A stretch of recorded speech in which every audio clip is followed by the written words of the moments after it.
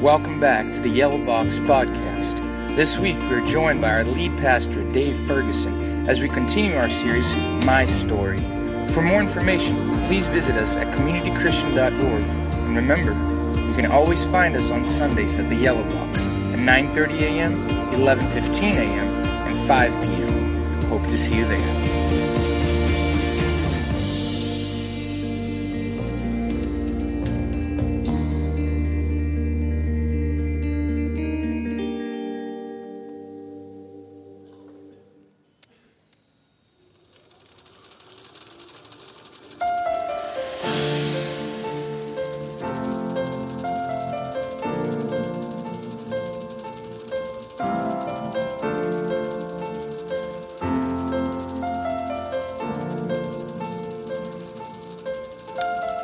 Once I was 7 years old, Mama told me, go make yourself some friends or you'll be lonely. Once I was 7 years old.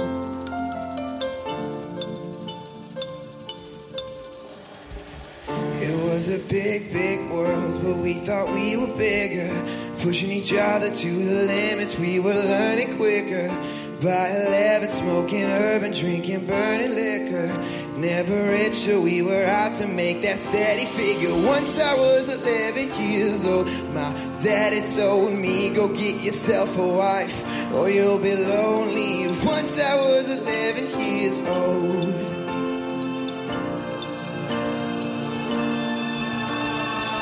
I always had that dream like my daddy before me. So I started writing songs, I started writing stories. Something about that glory just always seemed to bore me, 'cause only those I really love will ever really know me. Once I was 20 years old, my story got told before the morning sun, when life was lonely. Once I was 20 years old.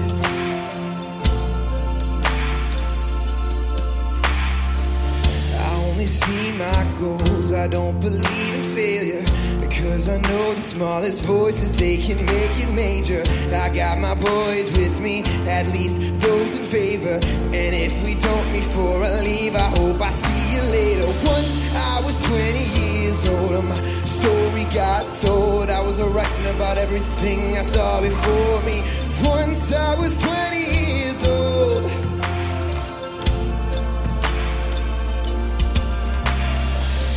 I'll be 30 years old. My songs have been sold. We traveled around the world and we're still roaming. Soon I'll be 30 years old.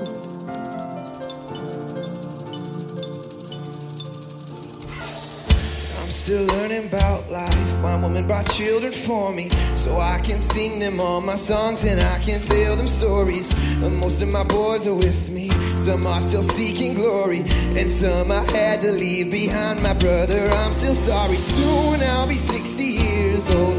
My daddy got 61. Remember life, and then your life becomes a better one. I made a man so happy when I wrote a letter once. I hope my children come and visit once or twice a month. Soon I'll be 60 years old. Or will I think the world is cold? Or will I have a lot of children who can warm me? Soon I'll be 60 years old.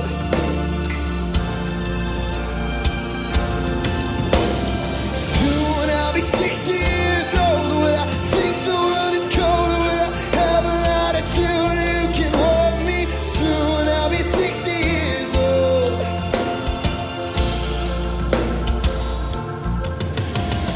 Once I was 7 years old. Mama told me, go make yourself some friends or you'll be lonely. Once I was 7 years old.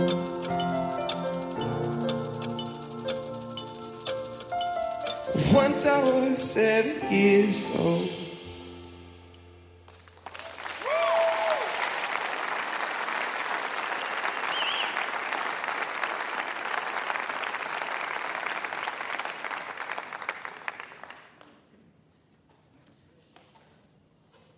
And you know what? That happens to all of us.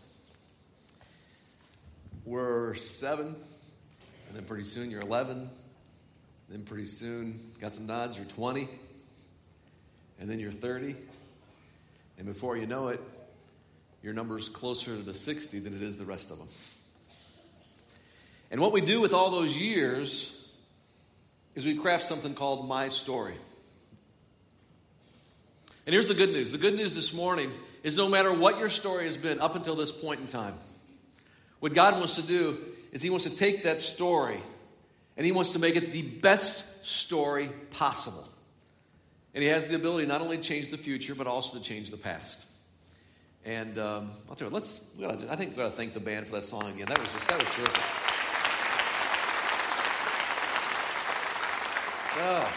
All right, I'll tell you what. Here's where I want to start. How many of you are familiar with the cone of shame? Cone of shame?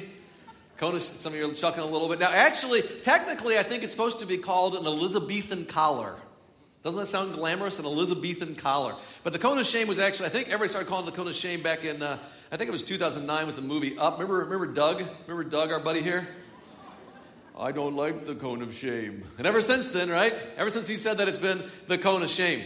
Now, I'm not a dog or cat owner, but from what I understand, the purpose of the device is it's supposed to keep dogs or cats from both biting themselves or licking themselves if they've injured themselves or they've had a surgery or something. But the truth is, I don't think any pet is ever happy with the cone of shame. I mean, take a look at this little corgi here, right?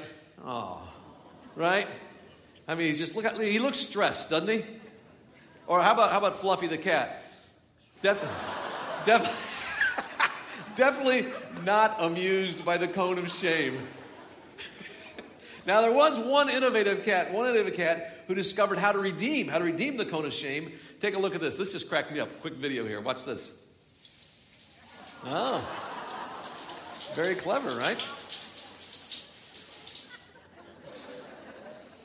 It's a shame that in some countries those are actually eaten, but...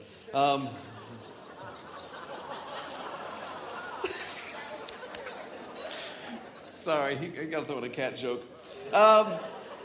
We're in week 3. We're in week 3, right? And this has been a great series called My Story. And we get some grins out of the cone of shame and stuff. But the truth is, we look over our shoulder at our own stories. The story that we've written called My Story. There's lots of it that, when it comes to shame, there's no laughing matter. And there's things that we've experienced. We've talked about this in this series. Some of us we have, like John talked about last week, experienced addiction. And some of us, like we talked about 2 weeks ago, we deal with very real fear. We're going to talk about next week, and you want to be with Pastor Oscar, we talk about failure. But here's what we're going to talk about today, and this is the thing that I think is a part of so many of our stories, and it's this thing called shame. Shame. The guy who wrote the key verse for our series, he knew this feeling of shame so well. His old story had, paragraphs, chapters of his life were filled with huge mistakes, great regrets, and shame. In fact, his name's Paul. And Paul, before he became a Christ follower, he was so opposed to the movement that Jesus started, this movement of love that Jesus started, that his life ambition was to arrest and even kill followers of Jesus. Now, for those of you who've been around church for a while, to kind of put it in perspective, a historical perspective, this is a guy who, you remember a few weeks ago when the Taliban there were like 70 Christians were murdered on Easter Day and 340 were injured in that park where the bomb went off in Pakistan. You remember that story? Paul, would have been a part of that. That gives you a little perspective on who this guy was. Now, in spite of his past, he was able to let God write a brand new story with his life. And in this moment of inspiration, he says this. He says, here's what I've discovered. Anyone who belongs to Christ, who becomes a follower of Jesus and part of his movement of love, has become a brand new person. The old life is gone, and the new life begins. And what he discovered is that when you find your way back to God, and that's why many of you are here, you're in that journey, what happens is this, that your old story, no matter what it might have been, it's old now, and what God begins to do is write a brand new story with your life. Now, we may not actually kind of wear the cone of shame, but in many of our stories, shame, I think, is kind of in the subtext. It's kind of written between every line. Shame is. So for us to really, I think, grapple with this thing that haunts us, what is shame? Okay, shame is this. Here it is in kind of a definition. Shame is this deep sense that you are unacceptable. There's just something about me that's just unacceptable. And it comes from one of two places, because of something you did or because of something that was done to you. Did you get that? Something that you did or something that was done to you. It can come from a decision we made, and now we deeply regret it. It might have been a decision you made this weekend. Maybe it was years ago. Maybe even decades ago. But that pain is in your memory and it's fresh in your mind. It might be a relationship that you destroyed. And for the life of you, you still don't understand exactly the dynamics and why you did it. But you got this feeling, I'm never going to feel whole again. Or it might be a failure.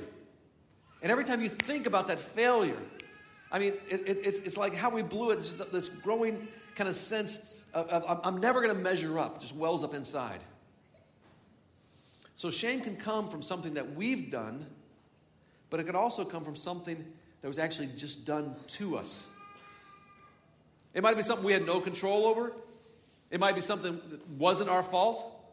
And we know if we were asked, we can say, no, I was not in the wrong. But we've left that experience ever since feeling like something was wrong with us. You know what I'm talking about? I'm unacceptable. That's shame. Now, I think it's also important, before we go any further, to kind of clarify. Shame is not the same thing as guilt, okay? You have shame and you also have guilt. Now, guilt on the one hand, guilt kind of says, I did something wrong. But what shame does, shame says there's something wrong with me. Guilt says, I need forgiveness. And what shame says is, you know what? I'm not worthy of forgiveness. Shame says, I need to change. Okay? Guilt says, I need to change. But shame says, I can't change. And while guilt is focused on a particular behavior, what shame does is shame gets focused on self. And guilt, different than shame, guilt can actually be a very appropriate kind of emotion. Guilt is this feeling that we have when we do something wrong that goes like, you know what, no, I need forgiveness. I need to pursue reconciliation. It can be very appropriate. But shame, on the other hand, this thing we're talking about, shame, it's deeper, it's destructive, it's debilitating, and it can actually bring tragic endings to our stories. Now, shame is something that all of us struggle with. In fact, one of the most powerful leaders in all the world struggled with this thing called shame. His name was Moses, and we pick up his life story in the book of Exodus. Let me kind of bring you up to speed about Moses. Here we go. Moses was born in Egypt, and when God's people, the Hebrews, they'd fallen out of favor with the Pharaoh. Now, Pharaoh was worried about this growing population of the Hebrew people, and so what he does is he orders all the baby boys to be killed. Just slaughter them all. Well, Moses' parents, what they do is they actually hide him in a basket in the Nile River to protect him. And that's when Pharaoh's daughter finds him. Miraculously, Moses' life is saved. He actually gets to grow up in the palace of the Pharaoh. Now, what it sounds like, wow, everything's going to work out great for Moses. This is awesome. But then the shadow of shame kind of follows him, creeps up on Moses.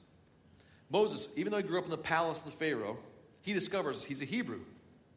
And this becomes a real struggle for him. And it actually comes to the surface one day when he sees the Hebrew slaves who are working for the Pharaoh's people, laboring hard for Pharaoh's people. And he sees this Egyptian guard viciously beating a Hebrew slave.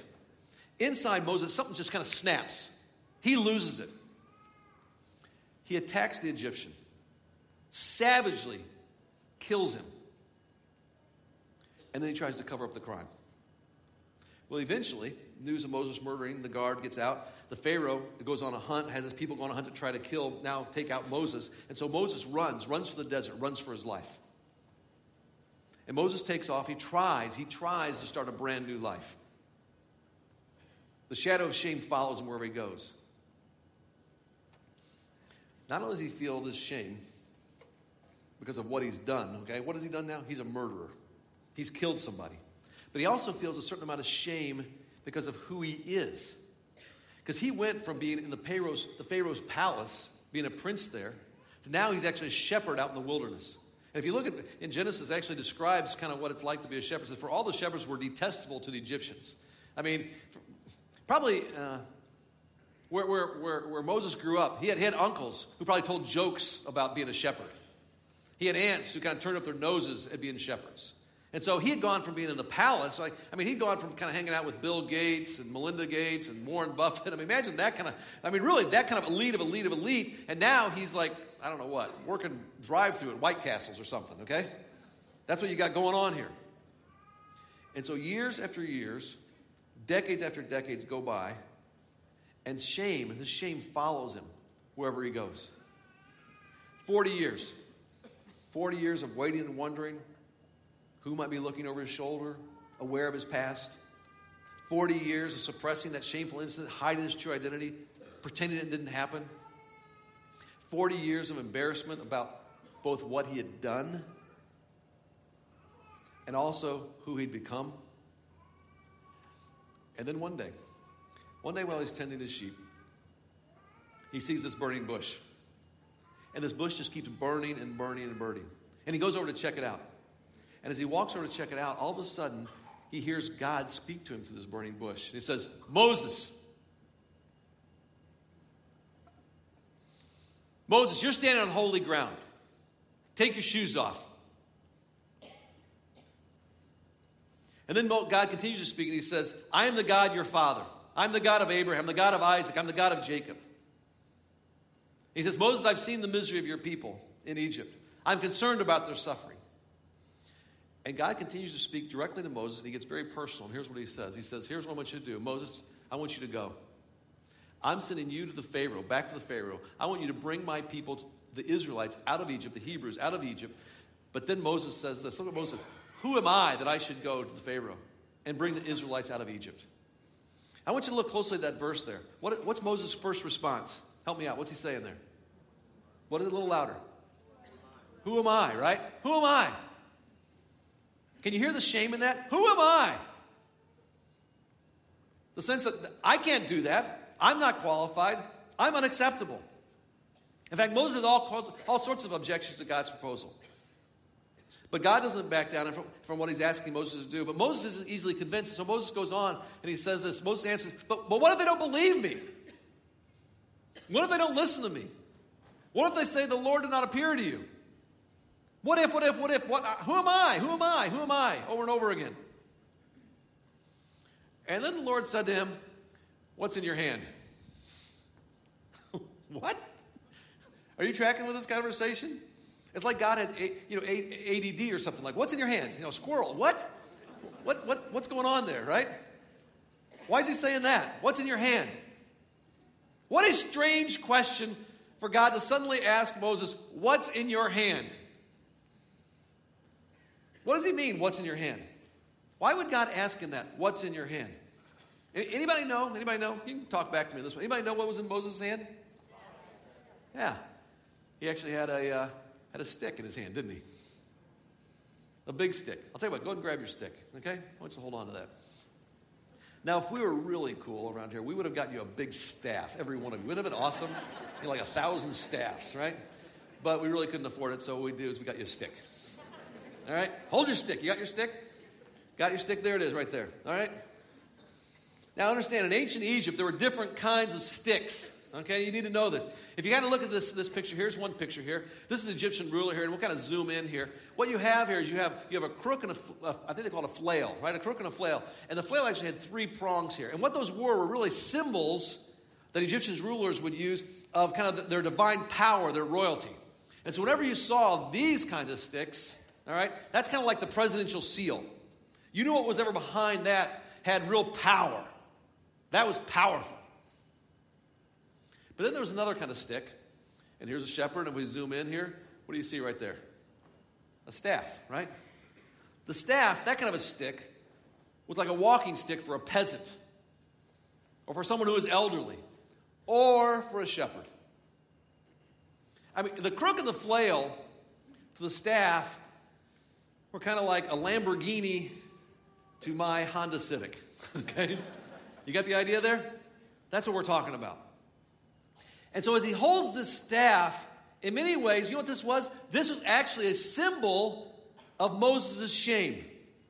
Let me remind you again. Moses was raised in the Egyptian culture. He was brought up actually in Pharaoh's palace. He was a prince, a place of tremendous power. He had tremendous prestige, tremendous position. And now here he is carrying the shepherd's staff. He's on the run. He's a murderer. He's afraid of being found out. He's ashamed. He's ashamed of his past actions, but he's also ashamed of lost opportunities. And so Moses had actually gone from the scepter of the Pharaoh's palace now to the staff of wilderness. And there had to be so many times when in the middle of the wilderness there, he'd look at his hand and realize, man, what I could have been. What I could have done. How I blew it. How unfair it is. You ever feel those things? And yet here God is asking him to actually face his shame.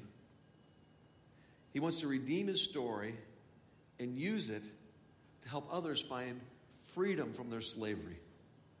So see, God asked him, hey, Moses, what's in your hand? What's in your hand?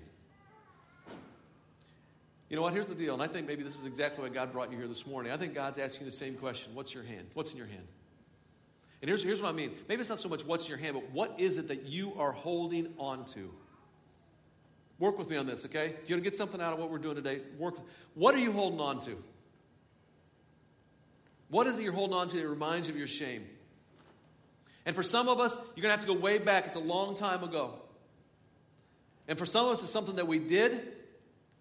And for others, in moments of brutal honesty, no, you know what? It's actually something we are victims of. For some of us, nobody knows about it. For some of us, there's only a few people that know about it. And for some of us, we've kind of either literally or felt metaphorically kind of on the run for years now. But we all have it. We all have stuff we're holding on to. And see, that's why God stops him right in Moses. He says this, what's in your hand, Moses? What are you holding on to, Moses?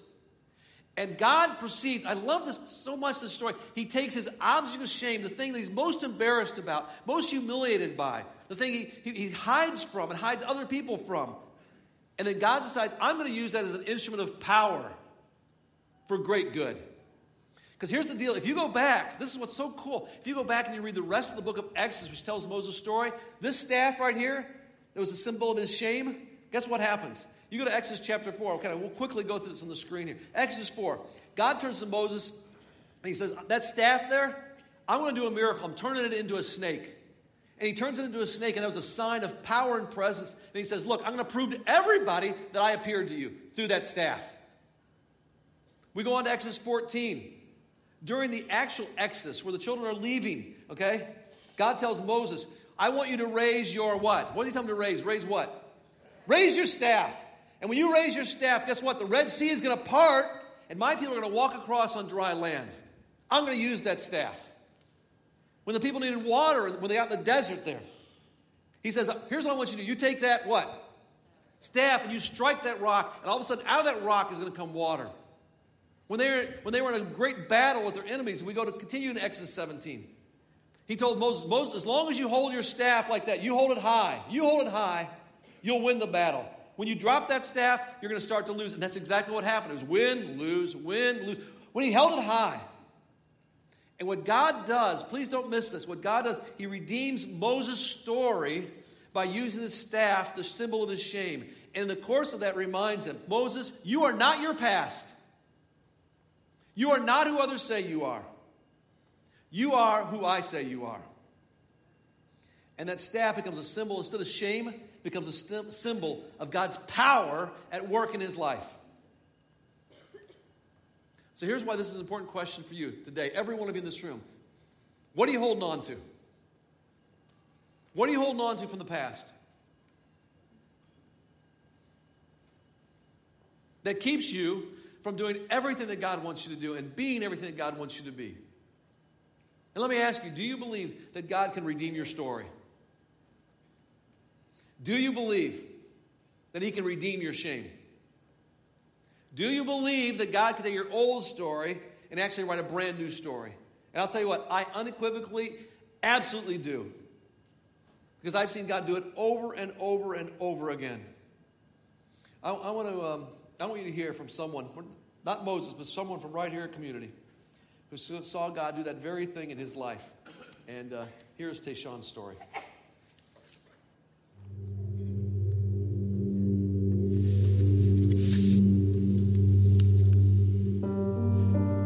My name is Tayshawn, and this story. When I was about 6, my father passed away. It was a really, really hard time. God was my metaphorical punching bag. Everyone needs someone to blame when their life isn't going proper, and that was who God was for me. My mother, she met someone new. They made plans to remarry, and so we moved to Illinois. Moving here made me feel awful. I didn't really have friends as it was. I definitely didn't like who I was. I felt like a better person would be more deserving of like a happy family and people who actually liked them. And wondering why I had those feelings just made me dislike myself more. The first few years, I knew that there was something missing in my life, so I tried to fill the void. Got involved with a bad crowd. I started experimenting with drugs. I didn't feel like I deserved love like what God gives. So one day, when I was 17, was just walking through my neighborhood when I stumbled upon a community Christian. And I walked into one of their buildings, and I stumbled upon a Stuco small group. And they asked me to join. I started then going to Stuco. It was a really big and extravagant change from what I was used to. Definitely softened my heart. For the first time, I fell in love with God. And I got a sense of relief from everything that I was going through because I knew that there was a reason for it. I met my wife. Well, I started going to a small group for college students. They were having a taco party. I went to the taco party, not at all thinking that I was going to meet the love of my life. I thought that I was going to just have tacos. And after I got married, we lived in Aurora, and we would drive past Mooseheart all the time. Always wondered what it was. Mooseheart Child City and School is a community in which they take in at-risk youth so that they can get out of some of the terrible situations that they're in to lead successful lives as adults. I worked there as a family teacher, so me and my wife Elia, we serve as custodial guardians throughout the school year. I see a lot of me in all of the children that I work with. I definitely give all of the credit to God because a lot of those kids are not going to have to go through the same things that I went through as a kid because God has blessed me with the ability to be there. Once a month, we do get to go off campus for church, in which I bring them to the community all the time because I found God there. If I could have them find God like I did, that would be amazing for me. I think me stumbling upon community was not only God, but had that not happened, my life would be completely different than what it is right now.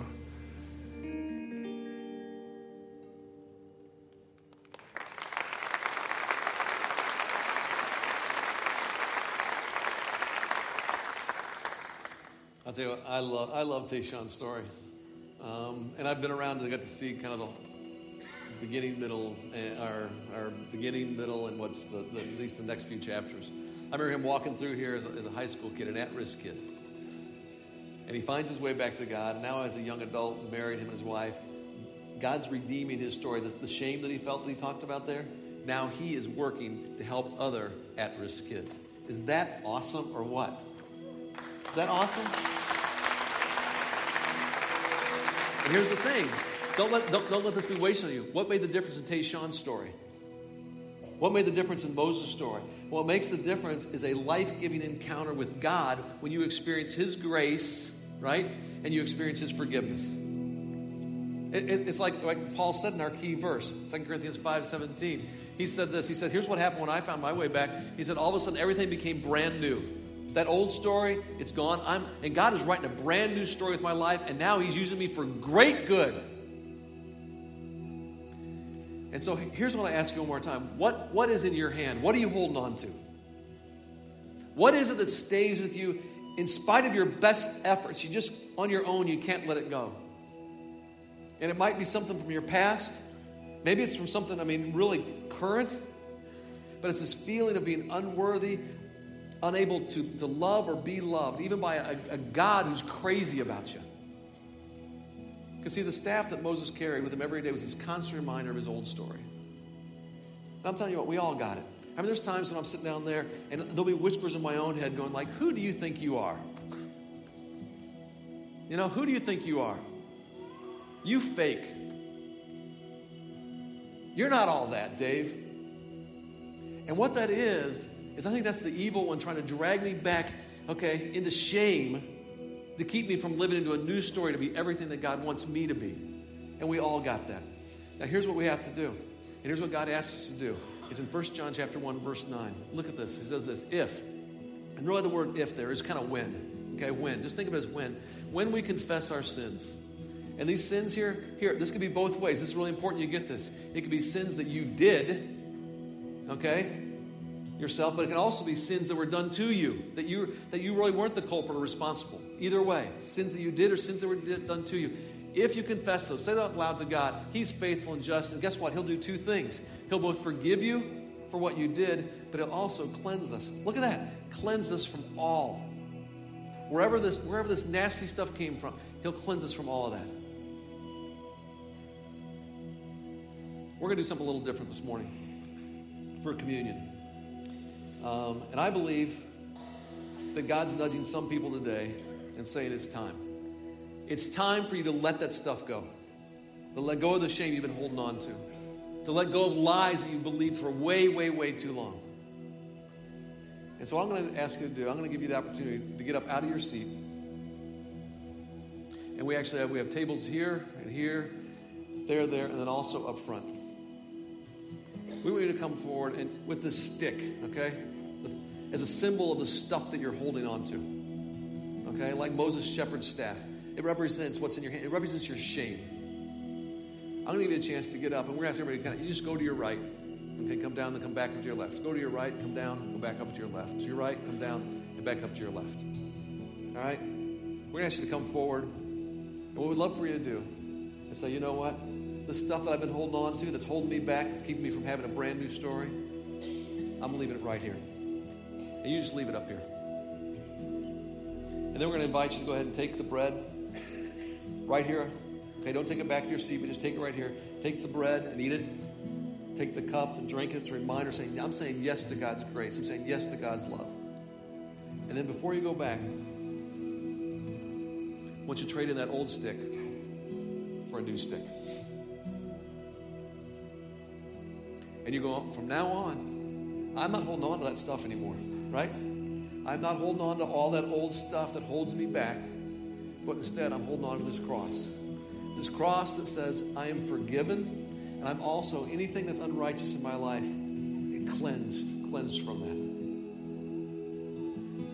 We're letting go of the old, and we're holding on to this. All right? In a moment, I'm going to say a prayer. We'll give you the opportunity to get up out of your seat, come forward to your right, come down, drop off that old stick, take communion right here, and hold on to this new stick. All right? Are you with me? All right, let's pray. Father God, I think this is an important moment for a lot of people in this room, that maybe for the very first time that they really understand that you love us, not as we should be, but just as we are, that we are truly your children and that you are crazy about us. And that whatever it is from our past, that you want to forgive us. Whatever it is from our past that you want to cleanse us from. Whatever it is that we're holding on to, that now is the moment we get to let go. To let go of that and to hold on to your cross from this point forward. And it's in Jesus' name that we pray.